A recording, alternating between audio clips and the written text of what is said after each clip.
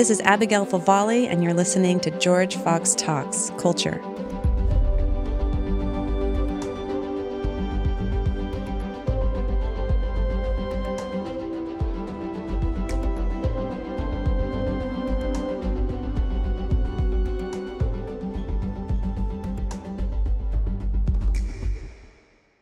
All right. Well, I'm in the studio today in person, not over Zoom. It's amazing.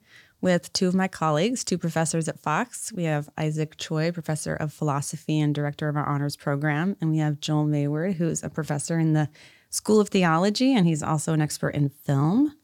And we're here today to talk about, I'm going to clear my throat for some dramatic pause. Actually, I just needed to clear my throat. But it can be a drum roll. We're here to talk about postmodernism, right? So I wanted to talk about this because it's a term that's thrown around all the time, you know, especially in, like Christian apologetics or pop culture. Sometimes it's presented as this this bugbear of Christianity, like, oh, postmodernism is wrong. Everything was wrong with our culture is because of postmodernism. So, and I think there's, of course, going to be some truth in that. But I'm also wondering, okay, but is there truth in postmodernism as well, right? Because I think one of the wonderful things about being a Christian is going and encountering other thoughts, other philosophical ways of thinking, and then taking what's true, right? If all truth is really God's truth, then we can find kind of the seed of truth in other things. And so I just wanted to bring you all in. You seem like thoughtful people who have like thoughts to think and say about postmodernism. And so I guess a good place to start is just what is postmodernism? How would you define it? Maybe Isaac, you can start. Well, this is a huge thing. Actually, I don't know if Joel would be on the same page with me because we're coming at it from very different angles. I'm coming at it as a philosopher, whereas Joel is coming at it from much broader kind of cultural, literary, artistic, film context. So I think postmodernism means different things to different people in some ways. I think there is a kind of a core to the idea, and I think that it's kind of like this idea of, in some ways, a repudiation of modernism, right? So I mean, postmodernism is post something, right? Modernism, right? And so kind of one way to define postmodernism is to look at what modernism is. And at least within philosophy, modernism was this movement from the 1600s up to probably the 20th century, which really put a strong emphasis on the role of reason, that we as humans could use reason alone to get to truth. And it was kind of in response to the Middle Ages, against Aristotle's philosophy, but also his science, as well as the medieval Catholicism that like the Reformation was kind of reacting against. But modernism was kind of reacting against even the Reformation, saying, okay, let's just throw out the Bible as well and say, let's just start from ground zero with reason alone and the results of science. And we can achieve all forms of objective knowledge, all forms of development of society, progress in every direction using reason alone, right? So if that's what modernism is, postmodernism is kind of a reaction against that. Right. So I often see like the history of ideas as like these pendulum swings that go from one extreme and then reaction against that extreme to go to the opposite extreme. And so if modernism is characterized in this deep kind of faith and commitment to reason being kind of omni-capable, right, then postmodernism is kind of like a critique of that, saying reason is actually quite limited. And in fact, at least from the philosophical kind of versions of postmodernism, it's basically a kind of skepticism that says that there actually is no objective truth that we can know, right? It's kind of like the opposite kind of stance with regard to reason as modernism is. So at least that's at the core of what postmodernism is with regard to what it's reacting against in terms of the forms of modernism that we saw just a few centuries ago. Joel, I wonder if you could expand on what Isaac was talking about, maybe in how postmodernism looks like more broadly in culture and the arts and theology. And like, what is it? What is this thing that we're calling postmodernism? What's the core of it? Yeah, so I'm coming at this from, theological, philosophical, and more of an aesthetic or the arts level, and specifically in film, but just literature, visual art. And there's a hesitancy or a skepticism towards meta-narrative. So this larger story, capital S story, to try to make sense of the world. That postmodernism is looking at that and with a sense of caution, a sense of the idea that there is some sort of objective truth, capital T, that maybe that's some sort of power play or power game, or maybe that, how do you really know that you actually, have the corner market on truth? And so it's a resistance of that, and then almost a parody or critique of that as well. So there's a sense of humor, I think, behind it, a sense of willingness to push at boundaries, to deconstruct things and pull them apart and try and understand what's going on underneath, and also kind of expose what folks might have thought was so secure and so rigid, and they could build a foundation upon, to show that the foundations are really a bit more shaky than that. Let's dig into that idea of meta-narratives for a second. So I think you mentioned suspicion toward meta-narratives, right? That tends to be like the defining kind of moment where, is it Jean-Francois Lyotard, I think, is the first one to say that postmodernism is defined by an incredulity, I think is the word he uses, toward meta-narratives. So you said like big S story, but what are meta-narratives? What could be some examples of meta-narratives that postmodernism is incredulous about? Yeah, I think so. Isaac mentioned reason, right? So this idea of scientific understanding, empirical data that we can look at, this eventually logical positivism comes out of this, right? That we can know this objective truth through our reasoning, through deduction, and that this can make sense of all things. And so a meta-narrative, an overarching narrative that can make sense of the world. And postmodernism would question that and critique that and wonder, are there alternative stories that are at play? Are there things that are going on behind the scenes that we might not be aware of? Are there limits to our knowledge? Are there limits to our understanding of the world? And so it becomes this very skeptical, suspicious. Paul Ricoeur, a philosopher, talks about hermeneutics of suspicion and draws on Nietzsche and Freud and Marx as these three figures who are critiquing these overarching narratives of, well, this is the way that God always works, or this is the way that science will always get us at a better understanding of the world around us, or even politics. Like there's a political understanding that we can somehow better the world. We can figure this stuff out. It's a very positive-oriented way of thinking in modernism, that postmodernism is just kind of, we're going to turn that on its head and ask questions of who's really in control here, and why is this happening the way it's happening, and should it be happening this way, and whose voices are being left out. How do we pay attention to those voices too? So it almost sounds like the way you all are describing postmodernism, that there's certainly this element of critique, of questioning, of subverting or blurring boundaries. Is there anything like positive? Does postmodernism assert, I don't mean positive like optimistic, I'm happy, but positive like making a positive assertion rather than just a negation, right? Is there any like positive content to postmodernism, or is it really just this kind of gadfly against meta-narratives, like kind of poking them and seeing where the gaps are and where the holes are? I don't know. Do either of you have thoughts on that? I think certain postmodern thinkers would take a form of a kind of a dogmatic skepticism of basically saying we can't be sure of anything in the world, which in some way is a positive assertion, right? And the critique is then made, right. that is a meta-narrative. Yeah, that is a meta-narrative or a positive assertion that we can't actually understand the world in this way. And so I think a more accurate understanding of postmodernity and postmodern thinking has to do with just a cautiousness about one's own perceptions of the world. And so an awareness of one's biases, and then able to speak and voice what those are. So it does value subjectivity. So there's a positive, I would even say a positive in like a happy thing or something towards subjective experience, and valuing those personal and narratives and cultural contexts and those things. That it's not trying to universalize everything. It's saying, well, let's look at these individual experiences and people and cultures and contexts and try and understand it better.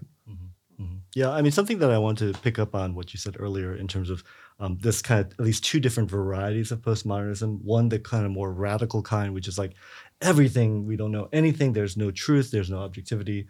And then this kind of more moderate version of postmodernism, which is just questioning, biases and questioning the limits of our knowledge and things like that. So this is where I think there's this debate within philosophy as to whether postmodernism is a new thing or whether that's just modernism raised to the nth degree, right? Like modernism to its logical conclusion, right? And so that kind of moderate version of postmodernism, I think you can really, really read that as just modernism, just stronger, right? Because already in like David Hume in the 1700s and Immanuel Kant in the same century, in the height of the modern period, there was deep skepticism about what we can know.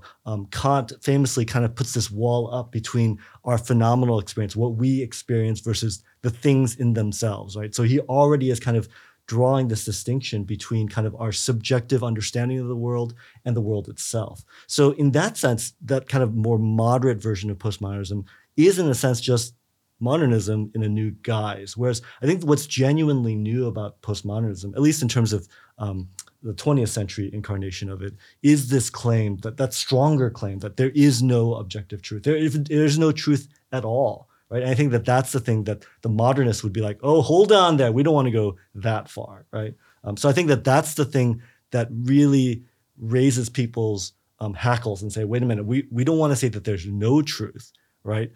Because that's something that is a radical revision of how we see the world, right? As opposed to, okay, competing meta-narratives, and a lot of these meta-narratives are kind of infected with bias and all these kinds of things. So I don't know what you think about. Yeah, I do think there's it's a spectrum or gradations, and even the idea of postmodernism being after modernism. I don't know, like it is kind of. It's not like this sharp break. There are folks who, have different dates for when the potential timeline ends and the other ones begin. But there's other even language about, I've heard liquid modernity, I've heard postmodernism. I'm reading a book right now called Metamodernism. Yeah. It's this kind of What's reimagining Metamodernism. It's by I'm gonna get his name wrong, Jason Storm. I know his last name is Storm, and he's written a book called The Myth of Disenchantment that kind of questions the idea of we live in a disenchanted world and how kind of secularism and the rise of that. He looks at evidence that no, people still believed in magic and they still believed in spirits and things like that. That's always been part of this, just the human cultural experience, and continues to be so, even for people who would say they're skeptical about a belief in God. That the rise of the nuns and not believing in God and the rise of astrology seem to correspond in a really interesting way. So I can believe in spiritual and ideas or understanding. All that to say, metamodernism is this question about theory and how does modernity and postmodernity and some of the larger tenets of those things, maybe there's a better conversation that can be had between those two, kind of an amalgamation or a partnership or a dialogue of the radical skepticism of postmodernism, and then that kind of foundational, no, objective universals, meta-narratives, that there's something in between there, that we can look at both of those with a sense of humility and have dialogue between the two. And in that, make some interpretations about the world that can get us closer to truth. So it's kind of like couples therapy for postmodernism and modernism. Like, okay, let's get you guys in a room. Like, let's talk to each other. I think we can come to some sort of understanding. Totally. And it is a bit of like a critique of both and then an affirmation of, no, there is good stuff. If all truth is God's truth, then we can look at both of these of modernism, the larger swath of modernism, postmodernism, and be able to find and discern there are things that can lead us to God. There are tools that can help us understand who God is better in both of those realms. So I'm interested in talking more about what postmodernism, looks like more on the kind of popular level. So not even just in the academy or in these kind of intense theoretical discussions, but I guess, where do you see postmodernism showing up in your classroom, like in your students or in your churches or in our popular culture? Like, where do you see that kind of grassroots or kind of trickle down postmodernism showing up? Yeah, I mean, with regard to my teaching, I've here at Fox, I've taught these ethics classes, right? And in these classes, I'm teaching different kind of ethical theories, and two really prominent ones, which are really at odds with each other, would be, deontology, which is a view pretty much championed by one of the philosophers I mentioned earlier, Immanuel Kant. And then there's utilitarianism, which is championed by John Stuart Mill, right? And so these two radically opposed kind of ethical theories are pretty much the most popular ethical theories in secular academia and secular philosophy. But it's interesting when I teach these to the students and say, here's pros and cons, arguments for and against. Some of my students, I just remember this one student who wrote this paper who said, I don't want to say either of these is wrong. I want to say both of them are right. Right. And I feel like it's not that the student ever really thought about, the philosophy of modernism and postmodernism, things like that. But there's this impulse that students, freshmen, sophomores, who come into Fox, even if they were raised in a Christian context, they've somehow absorbed from the culture this idea that in terms of truth, we should not be saying anything is wrong. We should be accepting everyone's beliefs that all these things are true. And so there's this kind of real hesitation to actually critique a view. And so when I say, why don't you write a paper, defend one view, whether it be Mill or Kant, and give reasons for why, the student at least had a really hard time even doing the assignment because he wanted to basically say, no, both of them are true. He wants to give them both a big hug and not really, so I think that is kind of at the more popular level, this deep hesitation to say to anyone or to any philosophy or worldview or way of life that this is somehow false. Yeah, I can totally relate to that in teaching world religions right now and having students who are hesitant to, make any claims that one religion might be better or worse or right or wrong, in the sense of they're just all kind of there, like all God is one. And it's just different ways of climbing up the same mountain. So it's a different pathway to get to the top, but it's all really part of it. Which on a modern level is still kind of a meta-narrative. There's a mountain that we're all agreeing that there's some sort of God. But on another level, in kind of a postmodern way, it slips into that side of, we've flattened everything out into being just, you can choose what you want, I can choose what I want. The Hindus have chosen what they want, the Buddhists have chosen what they want.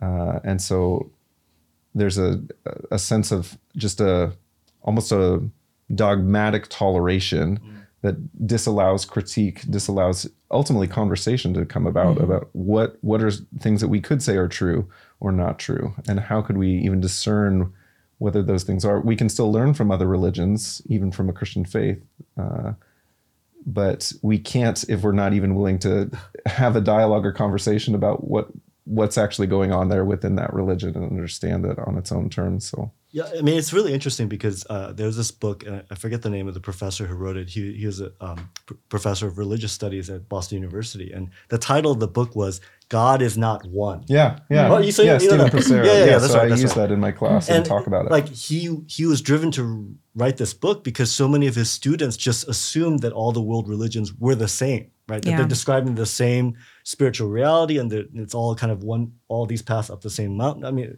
I guess that's exactly where you're coming from. But like he wrote this to basically show that no, actually that claim is simply false. These religions are claiming very different things that cannot be kind of easily harmonized with each other, right? And I think that's so it's this weird kind of on the part of the students, it's this weird impulse to say we don't want to choose. We want to just claim that all these things are true, but just by basic logic alone, if they're making claims that are incompatible with each other, they can't all be true, right? But I think that this is where the radicality of certain branches of postmodernism comes into play, in that they redefine what truth is, right? The traditional definition of truth is that it's correspondence with reality, that your belief corresponds with how things really are, right? Whereas, at least in these strains of postmodernism, there's this idea that truth just simply is what you believe, right?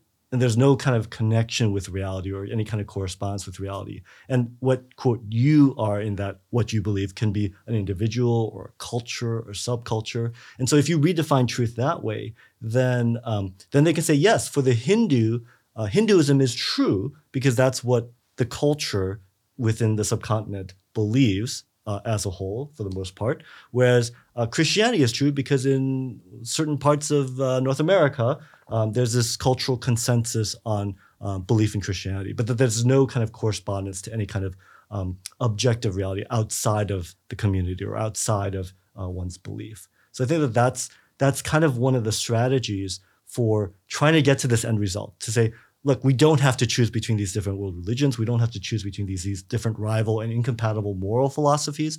We can embrace them all and say all of them are true if we're willing to redefine what truth is.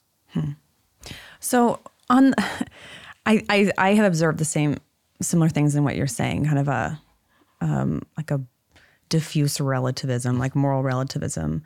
But at the same time, I also think this generation or our culture also in certain pockets is very puritanical and makes very kind of strong dogmatic claims, especially kind of in the political realm, right? So it seems strange that in like political polarization is increasing so much and that becomes like, I am right and you are wrong. And in fact, like you're actually bad because we disagree. Yeah. You should be silenced because we disagree. So how is that some weird kind of feature of postmodernism? Is that a sign that maybe we are coming out of postmodernism into something else? Like how would you kind of square, I guess, that? I'm not sure how to label it, but it seems to make very strong political claims anyway, perhaps ethical claims. Yeah. So is that an emergence from postmodernity or is it actually a product of postmodernity? What do you think? I have two thoughts. Maybe this is a very postmodern thing to do, but I'm swinging toward the side of it actually seems more modern, especially in the political discourse, to be able to say, well, my meta-narrative is better than your meta-narrative, that my particular worldview or stance or philosophical background or political allegiance ultimately makes sense of the world better than yours does. And so it does kind of, it's over and above the other person. But I can also see how the postmodern side of things or the influence of that is just the fracturing of discourse in general. And so if there's a complete lack of dialogue or fracturing because it's become so, not just, it's the opposite of tolerance. It becomes this sense of, well, everyone's just kind of going to do their own thing and make their own decisions. And it's just your opinion, man. And that's it. Right. Like all you can really do is, you can't really make an argument, but you can just like put a sign in your yard that takes a stand. Yeah. And we can't like stack hands on some sort of epistemological foundation of what truth even is anymore. Okay. And even our own language we've lost all capacity to communicate, because if you don't know what certain words mean that I'm saying, and I don't know what certain words that you mean that we all thought it's all English. But when you say conservative or progressive and we have different meanings of what that even means, and there's a lack of being able to even talk about it so it's this strange mix of some modernist tendencies, maybe the worst kinds, and the worst kinds of postmodern tendencies that seem to build that kind of entrenchment. That's my take on it. Yeah. That's my interpretation. Yeah, well, I think what's interesting, truth, just to kind of build on what you said earlier about the meta-modernism book and how the claim was that there hasn't been a full disenchantment, right? I think the truth, and I think that's true in the sense that like there's always been different kind of subcultures within society, right? So I think even now there is a virulently modernist subculture and there's a virulently postmodern subculture, and then there's all these other people who are kind of in between who've never really thought it through and just kind of pick and choose from these two different subcultures. So like I'm thinking about like people like Stephen Hawking, like people who are really into STEM, like the big science supporters, the folks like Bill Nye the Science Guy. These folks are modernists. They have not changed at all from the time of like the logical positivists and even earlier. They have total confidence in science that, once we get rid of religion, once we get rid of all these other things, like we will have a utopia. Like that is the modernist project, at least, a big part of it. And then, of course, you have the postmodernists, but they're coexisting within one world. And so like if you're in these modernist circles, you accept these things. And if you're in postmodern circles, you accept these things.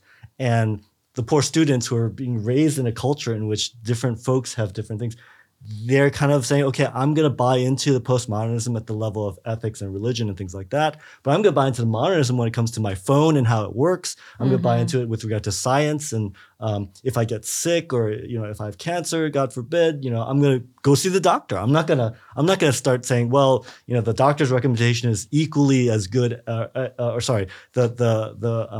witch doctor in sub-Saharan Africa, that their recommendations for cancer are just as good as the. What's interesting is I think that has happened actually in some level, like in a technological sense. Like I believe the YouTube video or the podcast more than the authority figure of the doctors or the scientists has, especially over this past couple of years of COVID. Well, yes, I think that's where it's like that's where the politicization comes into play, right? But even I think they make and I've had conversations with people about this, like they would trust the YouTube video as a source of authority for whatever reason, that it speaks to them and their subjective experience more than they would trust myself with a PhD, my sister-in-law who's a pharmacist, a doctor, talking about certain things in medicine and just the way the world works. We'd rather look at, again, I found this cool YouTube video or listen to this podcast, and that becomes a source of authority, which is where I think, ironically, we're talking on a podcast about this, these forms, even mediated forms, start to shape even modern and postmodern thinking and how that works. I don't think it's an accident that the rise of postmodernism and even the rise of cinema and audiovisual forms, they seem to kind of correspond and correlate over the last the 20th century and into the 21st century. I wasn't saying that example was across the board. That's how every non-kind of hardcore member of the modernist or postmodernist camp sees it. I'm just saying as an example, that would be one way they can kind of mix and match in these different realms. It could be the reverse as well. They might be like hardcore atheist and hardcore, believer in a certain political party, but really be into like, crystal healing for their illnesses. So, so there's different ways that they can mix and match, given that there's these kind of like, the hardcore supporters of these kind of modernist and postmodernist projects or views, and then you kind of mix and match. So I think that's where, but I think that mixing and matching itself, as you said, is also a postmodern thing in the sense that they don't feel the need for self-consistency. It's like, I don't need to use the same, quote, methods to get to truth in this area of my life than the other. At least that's the way they see it, right? Yeah. And I think even that is a strangely modern thing that postmodernists might not even realize, that emphasis on individual choice and personal, it even goes back to a bit of Descartes. Like I think therefore, like I get to define myself on some level. The empire doesn't define me or my political, because I live in this particular thing, like some sort of personal autonomy is there.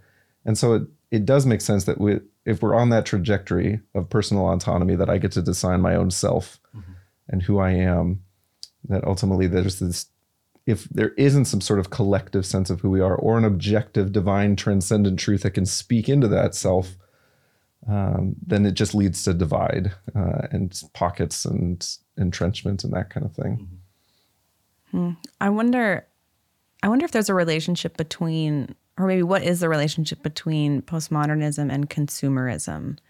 Because I've been thinking as we're talking that it almost seems like in the postmodern era where there is a suspicion toward meta-narratives, and meta-narratives are, they explain, like they give an account of reality, they give an account of our identity, our place in reality, they give an account of meaning and goodness, right? So it's kind of like the framework that holds all those things together. And so if you don't have that, it seems like there'd be this huge vacuum. Like on what basis do you even make ethical claims or judgments? Or on what basis do you even decide which political party has more merit or all of these things, right? So I'm wondering, like, has consumerism come in and filled that vacuum in a way? Or has anything filled that vacuum, or is what you're describing even just the fact that there is a vacuum? So that's why it's so inconsistent, so people will kind of, make different choices. Like, I'll heal myself with crystals here, but then, I'm like super dogmatic about, mask wearing over here or whatever, just kind of holding together these contradictories. Like, I'm just trying to put the pieces together, but maybe I'm like a non-postmodernist, because that's always my impulse. Like, what are the connections here? Like, postmodernists just want to like rip it all apart. And I'm like, I want to kind of draw it together and get a sense of meaning here. But yeah, I wonder if you guys have thoughts on on how maybe postmodernism has either fueled consumerism or vice versa, or what the relationship is between those things? I think that consumerism, or just the availability of choice within the marketplace, is something that allows people to construct their own image of themselves, right? Because it's like, if there is no stable underlying kind of like what defines me as me, kind of that kind of objective truth to that, it's like, I'm going to define who I am with my subjective preferences, with the clothes I choose to wear, with the foods I choose to drink, the kind of car I drive. And so having this kind of marketplace with a large variety of different goods allows for at least the illusion of self-creation, right? That you're creating yourself. But I think that works even more hand in hand with social media, right? Like if you think about social media, it's like you're projecting an image of yourself, especially on platforms like Instagram and TikTok, where it's like you're presenting a certain slice of your life, whether it be in video or photo form, with the clothes you're wearing, with, you know, if you're on a trip somewhere, like this is kind of like you're creating this external shell for your friends and peers and even your enemies to look at, so that they have this impression of the kind of self that you've constructed, right? So I think that marriage of consumerism with social media is kind of deeply kind of in that kind of postmodern orbit, in the sense that the self-creation, and yet that creation of the self is in many ways illusory, right? I mean, there's so many memes in which it's kind of like, you know, you're presenting yourself in a way, but really if you look behind the scenes, it would be a mess, right? So I think that's definitely along postmodern lines. I think related, and maybe in a more, I guess, positive way of that, is it bespeaks of the human tendency and need to at least fill that void, and we do have a sense of a self, and we want to make meaning of our world, and we're making animals in the world, right? And there's something there that even if consumerism and social media tendencies can bring out the worst of that, it's still, there's something about us as human beings that is trying to narrate our own stories. Right. And if we've lost a divine author to that narrative or any other kind of larger construct, and we're left scrambling to try and put the pieces together for ourselves, we still do that as humans. We're still putting the pieces together. And there is something I think significant about that, about what it means to be human, is to try to make sense of our world, and not just to sit back and just kind of exist. Or we're not just bodies that just kind of molecules that come together, but there's this soulish or spiritual aspect of us and our minds and our capacity, that even in these consumeristic and social media tendencies that, probably are bad habits and bring out the worst in us, still stir up something about what it means to be human, even if we've placed our allegiances in the wrong place. Right. I mean, there's still this desire and search for meaning, which I think is just foundational to our very being. Like, that's what human beings, like, we have this desire for meaning, and that's almost as important as bread, you know? But I wonder how much postmodernism can meet that hunger, right? I wonder if we can kind of shift our attention to the church, I guess. What is the church, let's just say in America, let's just limit it to that, although I'm totally open to go anywhere. But what does the church in America look like? And where do you see kind of the influence of postmodernism in the church, whether for good or ill? I know I grew up in a conservative evangelical Baptist church, where postmodernism was talked about in my youth group as this inherently negative, evil thing. That we got to be diligent to not fall into the trap of postmodernity, because it's questioning God and questioning truth and all those other things. And then when I got into seminary and then ultimately did a PhD in, the intersection of theology and philosophy and the arts, and trying to explore some of these postmodern philosophers, I actually found that to be more beneficial on some level than less. And not because of the dogmatic skepticism that I found, and some of those things are really unhelpful or unhealthy, but that there was an epistemological humility that was there, that the question of maybe and perhaps, and even a risk of faith, of wagering myself upon a God that is there, who's revealed God's self, that would require God to reveal himself in Christ, not just something that I came up with in my own reasoning and my own cognitive abilities or something like that.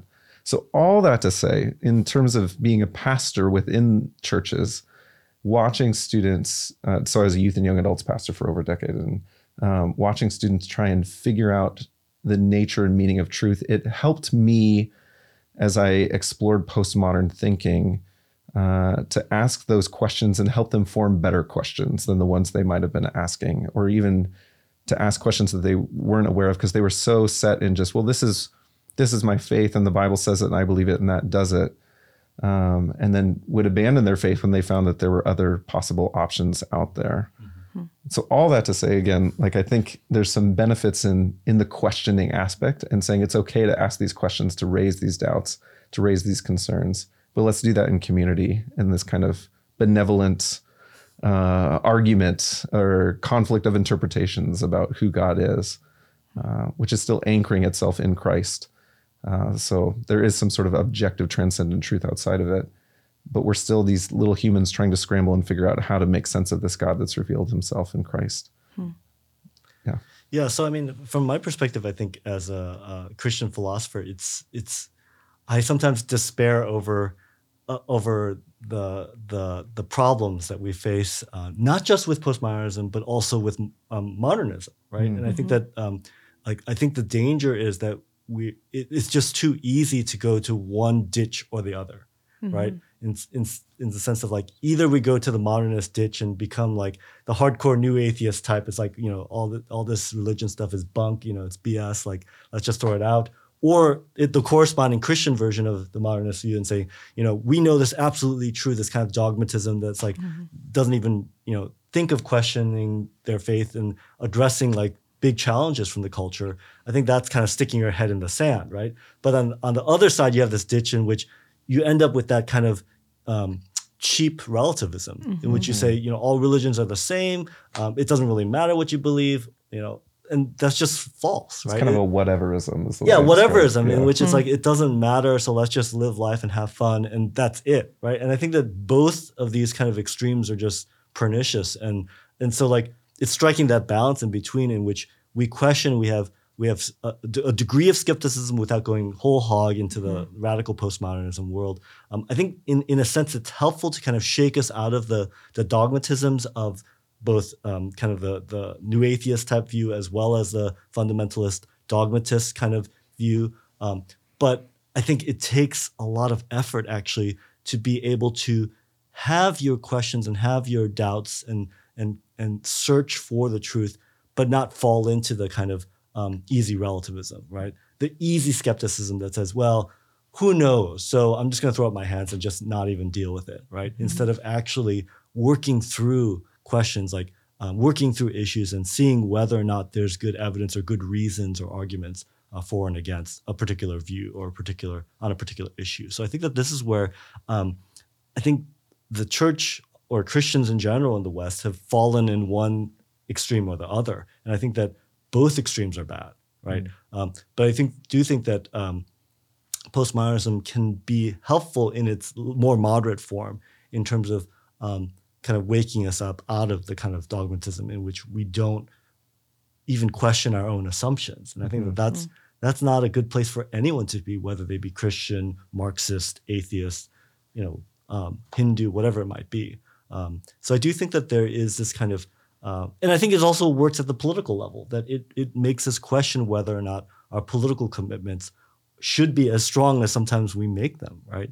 So I think that it's very helpful in those regards, but I do think that in practice, in the culture, it tends to gravitate towards the black hole of that kind of easy relativism, which just is just, it's livable, but I think it's just in a sense intellectual suicide. I've definitely seen too a phenomenon in the church recently, just the deconstruction, that word that gets used in Derrida. It comes from Derrida, right? But then it's now become this kind of popular thing to deconstruct one's faith. And what does that mean? Like, how would you? Well, that's the thing. I actually think there's a wide variety of definitions that are being used, and it's not necessarily in Derrida's original understanding of what it meant. But the deconstruction I've seen as a pastor typically has to do with just raising those questions, wondering, is the foundation that I was raised with in my Christian faith the correct one or the right one? Am I believing in the right meta-narrative, which I think is a healthy thing to question on some level, right? But where it becomes shifting towards deconstruction in the sense of let's just tear it all down because it was inherently bad in the first place and not attempt to rebuild or reconstruct. Or it sometimes becomes equated, and I think wrongfully so, as deconversion. That it's okay to deconstruct, and there are many people who deconstruct and come out on the other side more faithful Christians. Yeah. But when it gets equated in the language, particularly in social media and in people who've interpreted it as just deconversion, that the questioning of one's faith automatically means one is leaving the faith for something else, and usually in some sort of negative way. I'm not sure that that's necessarily the case. But that's a term that really does rise from postmodern philosophers, and Derrida in particular, that's taken on its own definition and meaning, which again is a very postmodern thing to do. To say that the text itself, this word, this language of deconstruction is now being used in very new ways that Derrida probably never was imagining, on, especially as it gets thrown about on Twitter or on Instagram or things like that. Yeah. Well, we have dangerous jobs. I don't know if you guys ever feel that way, but I often do, particularly because of what we're discussing, right? I mean, when young people go to college, that's a very intense time of self-discovery, of examination, of encountering new ideas, trying on different identities.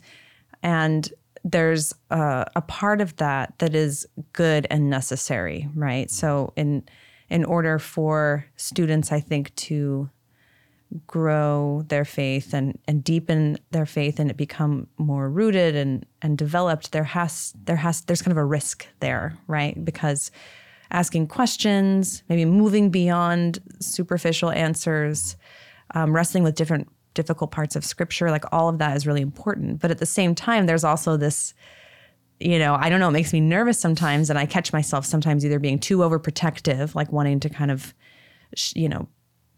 hold them back from some of those deeper questions, or to give them too easy an answer. To answer it too quickly.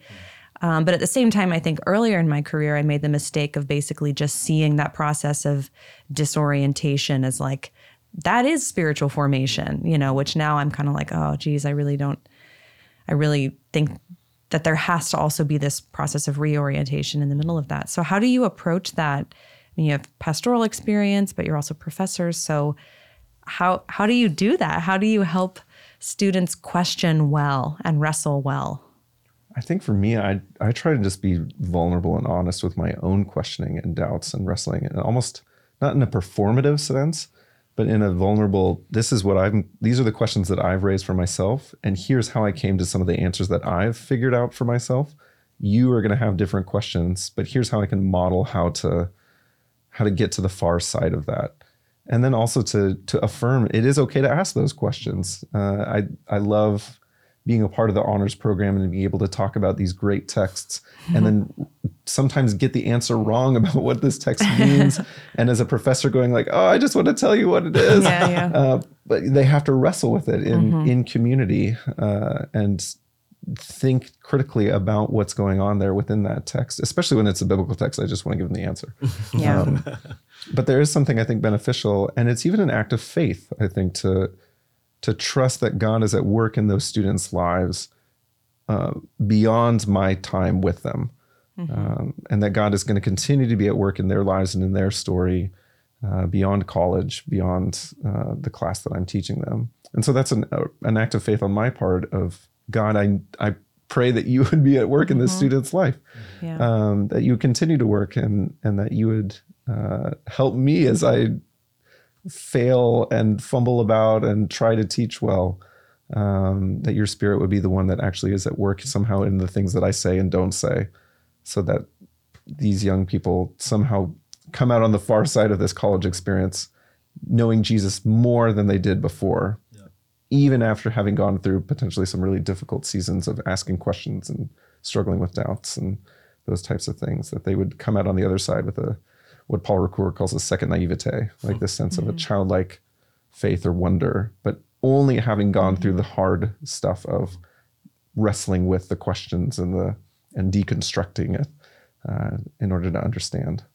Yeah, I mean, I definitely resonate with this idea that it is a scary job to be in, right? Because like, folks, these students' hearts and minds and souls are in some ways being influenced by what we're saying or not saying, right? And so it's something that I definitely pray very regularly about, right? In terms of, Lord, be working in my students' minds and hearts and be moving them in the ways that will be persuasive to them. Right, because I think in this postmodern moment, we can't expect that one particular approach is going to really address their questions, their doubts, and that kind of thing. So it has to be something that is a move of God's Spirit in them to show them the truth on their own in that sense, right? But I do want to come alongside them and encourage them. Like I tell the students at the beginning of the year, come to office hours with your professors if you're wrestling with certain questions that that are not brought up in class or maybe only touched on in class. Come talk to us, have coffee with us, that kind of thing. Because I think the thing that I want to dispel with the students is that their doubt or their question or their deconstruction of their faith is something that only they have ever thought of. Yeah. Right. But that question is probably something that like people have written volumes and volumes on, thought about for centuries, if not millennia. Yeah. And I want to say, look, if you have this question, at least talk to us because we may be able to point you to resources, right? In terms of other authors who have worked on this, maybe our own experiences with regard to like things that we've gone through in terms of how did we resolve that question for ourselves. Whereas I think oftentimes students, I've had students who come up to me and said, when I was in high school, I had these particular questions. I went to talk to my parents about it. I went to talk to my youth pastor and my pastor about them, and they had no answers. They didn't even know how to even begin answering these questions. And I think the impression that these students get when they get to college is, well, then no Christians have thought about this, so therefore Christians are stupid, and so therefore I should throw out the faith. Whereas I want them to know that, look, even if your pastor at home had no idea how to address this question, there are scholars who have probably spent their entire lives addressing this question. And it's just that you're just not aware of them. It's just not disseminated in kind of the public imagination. Whereas this might be an active question of academic debate, right? Within theology, within philosophy. And so that's the kind of impression that I want to give to the students, that they're not alone in this, right? In whatever thing that they're wrestling with. And hopefully that I can point them to resources or provide myself as a resource with regard to that question. Yeah, I think too with postmodernism in its best form has a sense of an epistemological humility, a sense of curiosity about the world and a willingness to ask questions and to foster that kind of humility and curiosity in students to say let's ask this, let's go down that rabbit trail. Let's try and figure out this. Let's look at all these different texts and even maybe some competing ideas that really smart people have come to different conclusions about this. But that doesn't mean we just have to abandon the faith entirely or have some sort of anti-intellectual, like, well, if I just don't ask any more questions, then I can follow Jesus. But that to be a Christian and a scholar, to be a thoughtful Christian is not just a possibility, but even maybe part of our discipleship process. Yeah. Yeah, I think that idea of humility and wonder is really important because thinking back to the like new atheist ditch that you described, right? There's not a lot of humility there, right? No. There's like, I mean, it's kind of a stereotype, but like the 19-year-old who sits down and like reads, the first 3 chapters of Genesis and is like, this doesn't make any sense. This is garbage, So something that I'll tell my students as well. In fact, just the other day we were reading a biblical text at the end of seminar. One of my students said, Dr. Favale, sometimes you just get frustrated by like how many questions you leave with when you read the Bible. And I was like, actually, I'm encouraged by that because how disappointing would it be if, you like an 18-year-old sit down and read this incredibly complex sacred text and you leave feeling like, well, that's it. Done and dusted. I guess I figured that one out, right? But instead there's this sense of like depth and richness.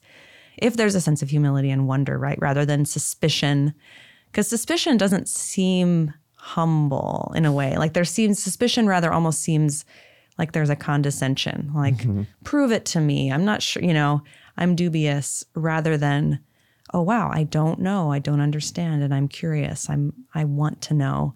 So those seem like different kind of dispositions that we can cultivate in our students, I guess, hopefully.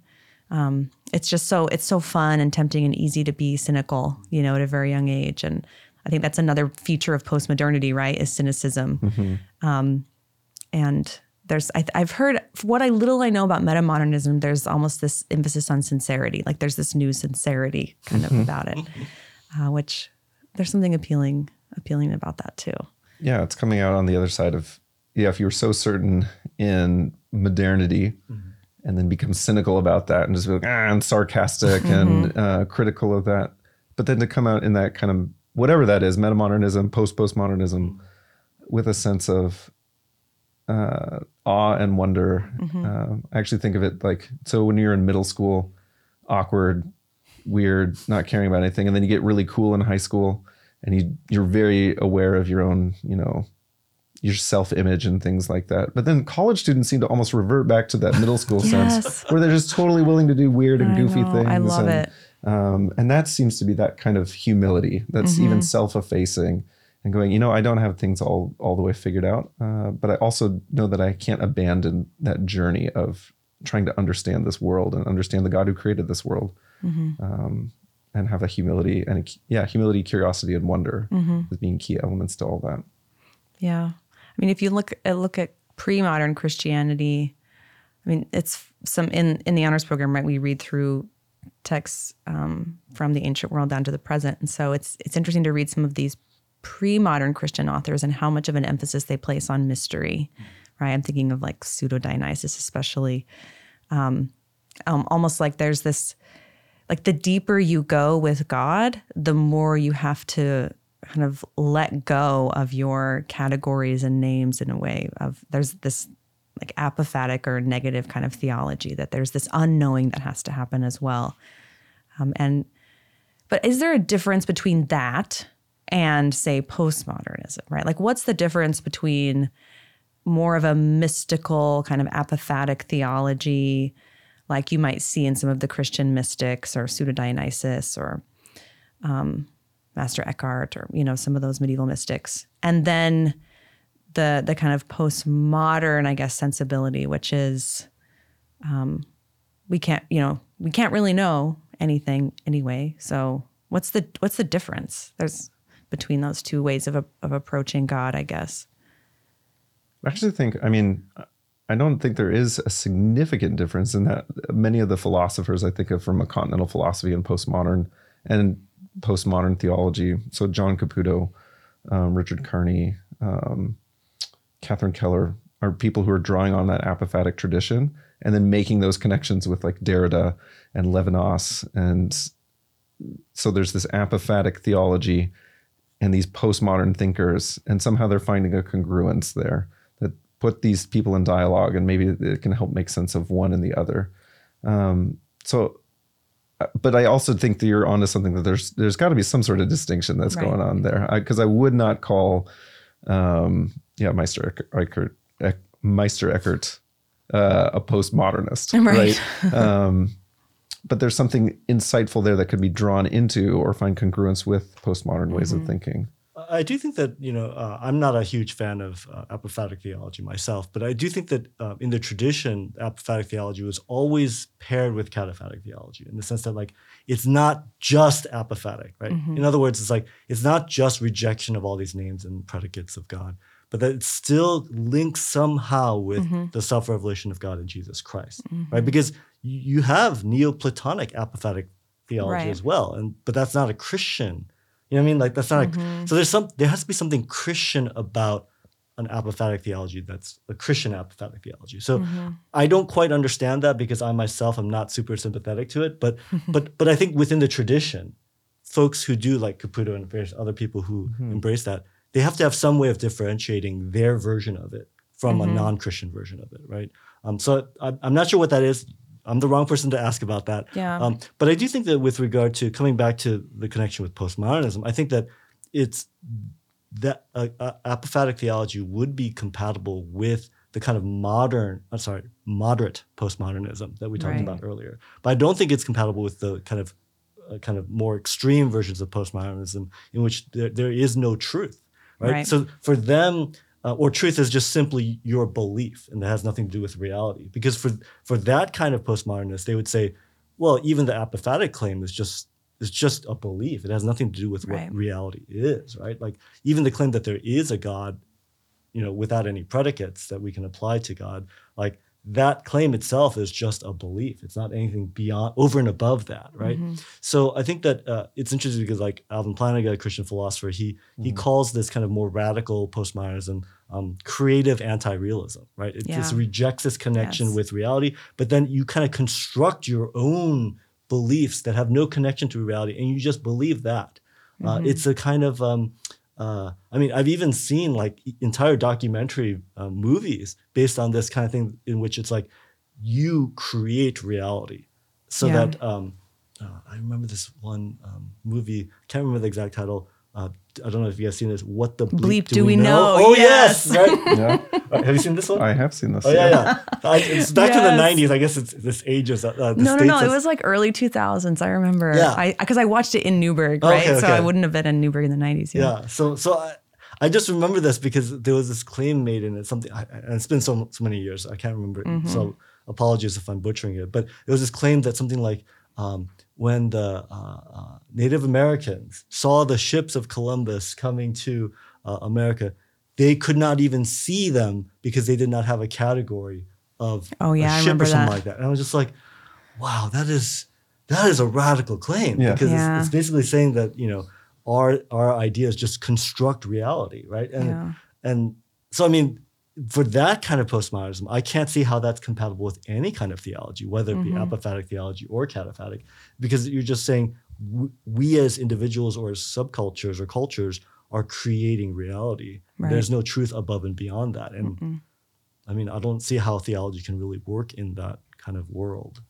I think one difference, at least when I think about my own postmodern Christian phase, which I went through after college for about a decade. So I think one difference between that and more mystical theology is that even an apophatic mystical theologian, say like Pseudo-Dionysius, he believes that God exists and is revealing himself, right? So even though the fullness of God is beyond human comprehension and our language can't fully capture who or what God is because it transcends our language, it transcends our understanding. So there's a sense in which there's a chasm, and our own language can only take us so far, but yet nonetheless, that's why God almost has to come down to us and reveal himself, right?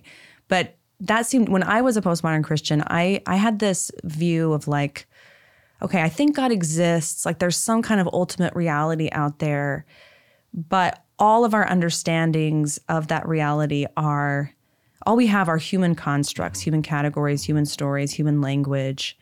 And, maybe some of those metaphors are better than others. I think the Christian metaphor is more compelling than, other metaphors. And so, that's why I kind of choose this one. But now when I look back at that, I see that my concept of God was a God who does not speak to us. Yes. Like it was not this self-disclosing God.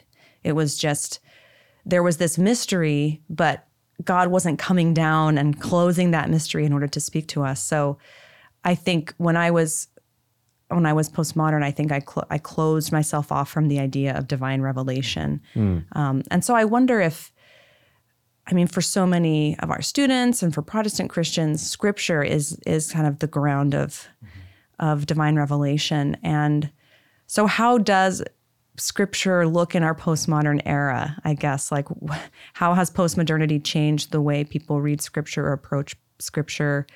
How should we be reading Scripture, I guess, in a way that keeps us out of the ditches that we don't want to run into? Yeah. Well, I want to go back a little bit because this is, maybe I can explain a little why I'm not such a fan of apophatic theology, right? Because I think that part of it is that this possibility of divine self-disclosure, right, in terms of revelation. But I think you can go even further back, right? Because the idea is that God created us, right? Because I think that this is actually, the metaphysics of and the origins of humanity really is kind of at the I guess this is a very non-postmodern thing to say, but that's really at the foundation of a lot of this extreme skepticism of postmodernism, right? In the sense that like, if in fact Darwin is right, and in fact if an atheistic Darwinism is correct, then we're just the product of this blind evolutionary process. Then why should we trust our reason, right? So I think that it's not an accident that the postmodern period comes shortly after Darwin in the 1800s, right? Because and that's what we see in Nietzsche as well. When Nietzsche says, look, God is dead, combine that with Darwin, what guarantee? I mean, this is Descartes' hope, right, in the 1600s, that if we can show that God exists, then God will underwrite our reason, right? He was the one who underwrites our reason, that we can think properly and can get to truth. But if you kind of pull that rug from underneath us as human beings, we're just random collections of molecules bouncing around, then deep skepticism is warranted, right? And within philosophy, there's a whole range of arguments called evolutionary debunking arguments that basically try to show that if we are the products of evolution this way, we shouldn't trust our own reason for anything, right? Or that we shouldn't trust our reason in ethics, or we shouldn't trust our reason in religion, and so on and so forth. It's very interesting. I mean, I can go on and on. Yeah. But my point here is that in a Christian perspective, if God has created us, then our reason has some degree of reliability, even though it's been tainted with sin. But even further, that even our language and our words are ultimately from God. Yeah. And if that's true, then God created us with a linguistic capacity that may not fully be able to embrace who God is and understand God is in 100%, clearly not. But it would be enough for him to disclose himself in Revelation, that we have some analogous understanding of who God is. And that's why I myself, as a philosopher and a theologian, can't embrace a full apophatic theology, because I do believe that God has built into us in that linguistic capacity. Or in other words, our linguistic capacity is not a purely human creation. Yeah. It's molded by human culture, but ultimately our language is a gift from God. And if that's the case, then we can go back and say, oh, then our language does have capability, true capability, to be able to embrace at least part of what God is or who God is, right? And it kind of gives us the grounding, or kind of the receptacle for which revelation can come, right? And so when Christ comes and preaches to us, we might not fully understand it, we might not fully grasp it, but with the assistance of his Spirit, we're able to at least understand partially. And this is what Paul says, right? In 1 Corinthians, he says, we see in part, right? Not fully, we see in part though, right? And so I think that that's where I come from. And whereas like a Neoplatonic kind of apophatic theology, there is no kind of divine creator making us in his image in that way. Right. You just have these emanations from the one, right?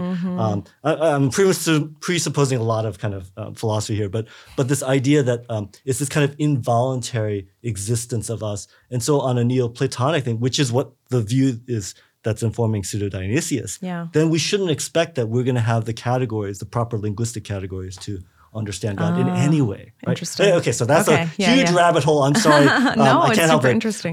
But then I think if we come to Scripture, to the degree that, especially with regard to if Scripture is in fact reproducing for us what Christ told his disciples, right?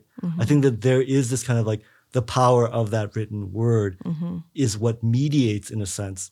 Not the only way it mediates, but it's one way in which God's mediation to us of himself, right? Of who he is, what he's done, all that kind of thing.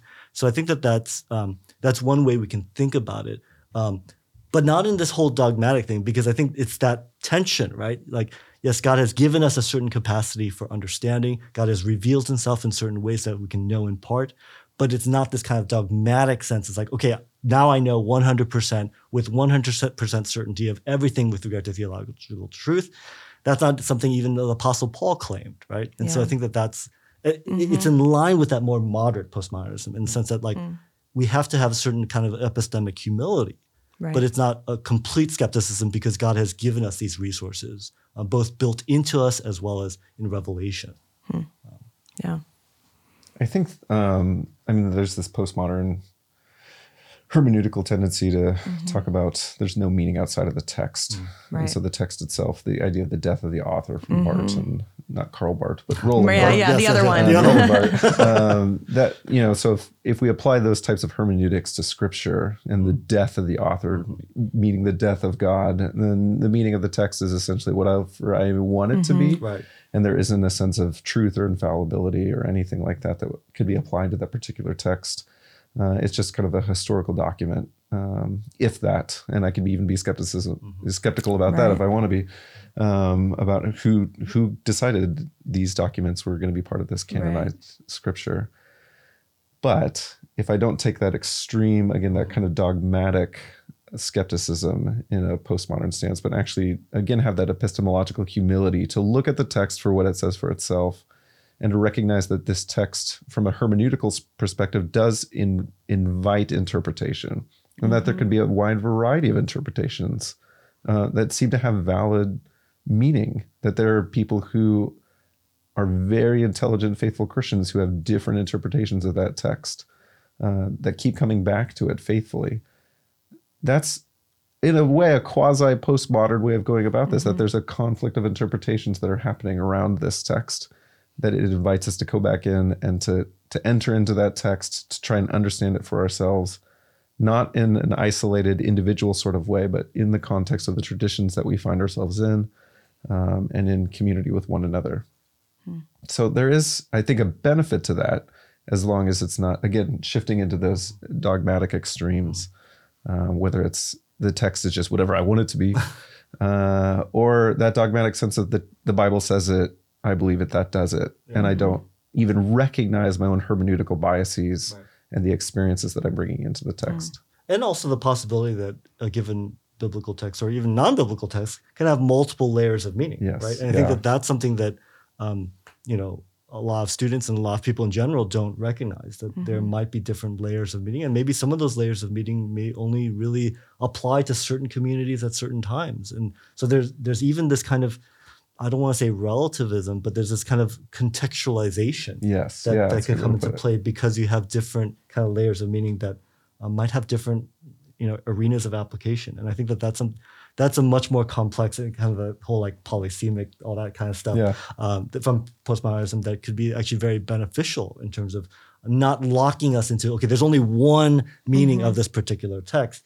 Whereas even within the Bible, like, we have this multiplicity of meaning where, these New Testament authors are looking at these Old Testament texts and saying, actually, it meant this in that time, but it also had this deeper meaning, talking about the Christ who would come, and maybe even talking about future, the end of the world, the eschaton. I mean, all these things wrapped up into one text, right? And I think that allowing for that, and there's a certain amount of uncertainty there built into it, but I think Scripture itself sees itself in that light. And I think that licenses us to kind of be a little bit more open in terms of what are the possible interpretations of a particular text. Yeah, that flattening of Scripture is a modern phenomenon too, right? So that kind of shows how I don't know, I'm interested here in the echoes between kind of pre-modern Christianity and postmodern Christianity, and how there are some helpful links there that can help us maybe understand how to navigate the era we're in. We're just kind of swimming in this postmodern soup, whether we like it or not. And there are some potentially good things about that correct maybe the excesses of modernism. But then there are also dangers, right? There are also pitfalls to it. And I do think the question of authority is a big one, because that for me was my changing view of Scripture is what I think really sent me off more onto, I guess, a hard postmodern track, because I just began to see it as a purely human text with human authors. And so I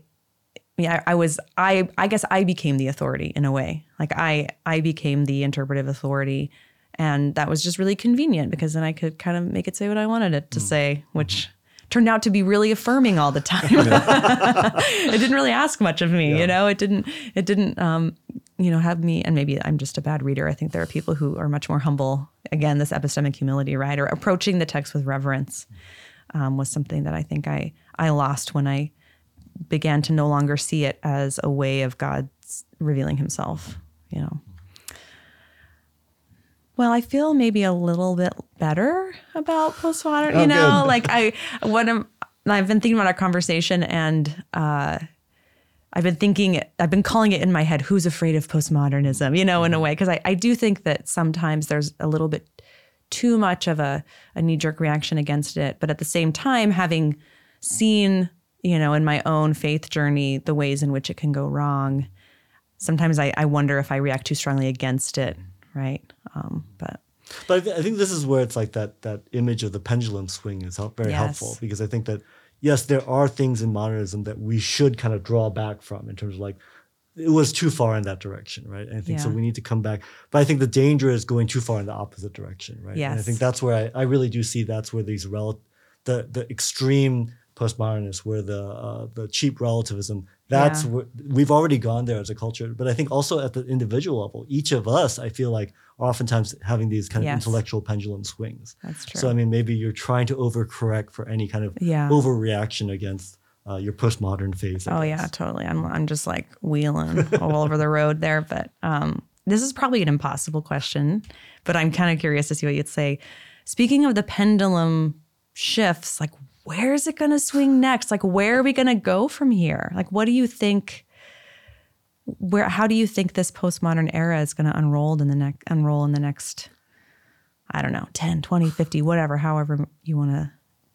What do you think? That's so hard. I know it's hard. Because I couldn't, if you'd asked me 3 years ago, what would life be like? I know, right? So much pre-COVID. Yeah, exactly. Everything has changed. But I do think that whatever modernity and postmodernity and the blurring of those timelines is, I think it's here longer than we probably would anticipate. I'll read texts, older being the 80s and the 90s, that will say, we're after postmodernity, or it's done, or stuff like that. And then it's barely getting started. Yeah, my and friend. then texts will come in the 2000s that say similar things, and then the 2010s, and now we're in the 2020s, and the same thing or proclaiming, the death of postmodernism, we're over and done with that. Well, I don't know. Like, it still seems to be around. So I'm not sure what its longevity looks like. I do think that there's going to be some significant overlaps between how we think about the world and, again, kind of our audio visual orientation as a culture. So digital media,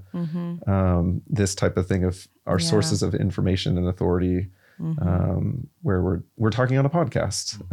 We're professors talking on a podcast, and so like hopefully we're communicating truth and ideas and stimulating thought. But we know that there are competing podcasts and competing YouTube videos and all these other things that are vying for our attention. And so I think that's that kind of potential disintegration of conversation can happen because of social media dynamics. But on the more positive side, I think it's also, we can hear different perspectives and new voices and new experiences because of the kind of digital revolution that we're experiencing as well, where I can see what people are going through on the other side of the world and have interactions and engagement with them that expands my horizons and my imagination of understanding. And then particularly how God is at work in the world, that I can see the way that Christ is at work in Latin America, in Eastern Europe, in Africa, and then down the street, in a way that I couldn't have even 50 years ago or something like that. So I'm down the street from you. You are down the street. So you're like looking at my house like, oh, God's at work over there. I hope so. The Favales, God is there. Absolutely. Yeah. Yeah. I mean, I think I think what's going to happen, at least my predictions, whatever it's worth, 2 cents. I think that we'll have further fragmentation. I think because of the fact social media does produce this siloing effect in which basically it's creating echo chambers for everyone. So I think that, it's like very ironic that this technology that should be uniting people and uniting the world is just kind of siloing people into these different camps, whether they be, hard right, hard left, whatever it might be, different. I mean, even just thinking about like this recent invasion of Russia, of Ukraine, like the media environments from Ukraine and Russia are completely hermetically sealed from each other in some ways. And so public perception and thought is just kind of separated in a kind of way. And social psychologists and social philosophers have noted that when this happens, it leads to greater and greater polarization. right? So that the more and more extreme elements tend to get more and more airplay in these silos, and as a result, they start drifting away from each other. Yeah. So I do think that there's going to be this increasing fragmentation in society, but that will also be happening because people are seeing that they're going to be probably reacting against that and trying to swinging back towards a dogmatist perspective, and having these silos will allow them to do that, right? So there was this book, The Benedict Option, right? That was written. It's kind of moving in that kind of direction. We need to have our own kind of silo for conservative Christians or whatever it might be. And so I think that that is the trend. I mean, that might change in the future, but I think that is the trend, and it's being accelerated because of this kind of social media kind of siloization, I guess, of the culture. So I do think that we talked about earlier how like you had these like subcultures, like the modernist subculture and the postmodern subculture. I think in that way, those subcultures can continue perpetuating themselves. So I think I'm agreeing with Joel in the sense that I think postmodernism as a cultural force will have legs that will continue to go into the future. It's just a matter of whether it will gain or lose market share, I think. Yeah. Well, it's hard to imagine with what you're describing this, I don't know if is it entropy? Is that kind of the idea when things kind of go like that? Or is that the greater disorder? That's well, I'm kind of like this like increasing fragmentation. It seems like it would be hard for that to reverse, like to recollect in that way. So it almost seems, I don't know, with these other huge shift, it just seems like there was, at least in the West, there was a little bit more of kind of a monoculture dominating. And now it kind of seems like things are just really splitting off. So it's hard to imagine that being gathered up again in a certain way. I don't know. Yeah. I have no idea. I mean, Jesus will save us all. It's like, that's our hope. That's the gathering that will have to happen, right? That the church can be somehow remain intact amidst all this fragmentation. Lord, hear our prayer. Anyway, okay. Well, thanks for talking with me about postmodernism. Thanks for having us on. Yeah, this was great. Thank you so much. This has been a production of George Fox Digital. If you like what you're hearing, subscribe to the George Fox Talks podcast on Apple, Spotify, or wherever you get your podcasts on your phone or computer. You can check us out on the web at georgefox.edu/talks, where we have videos, publications, and more. And you can also find our playlist on YouTube at youtube.com/GeorgeFoxTalks.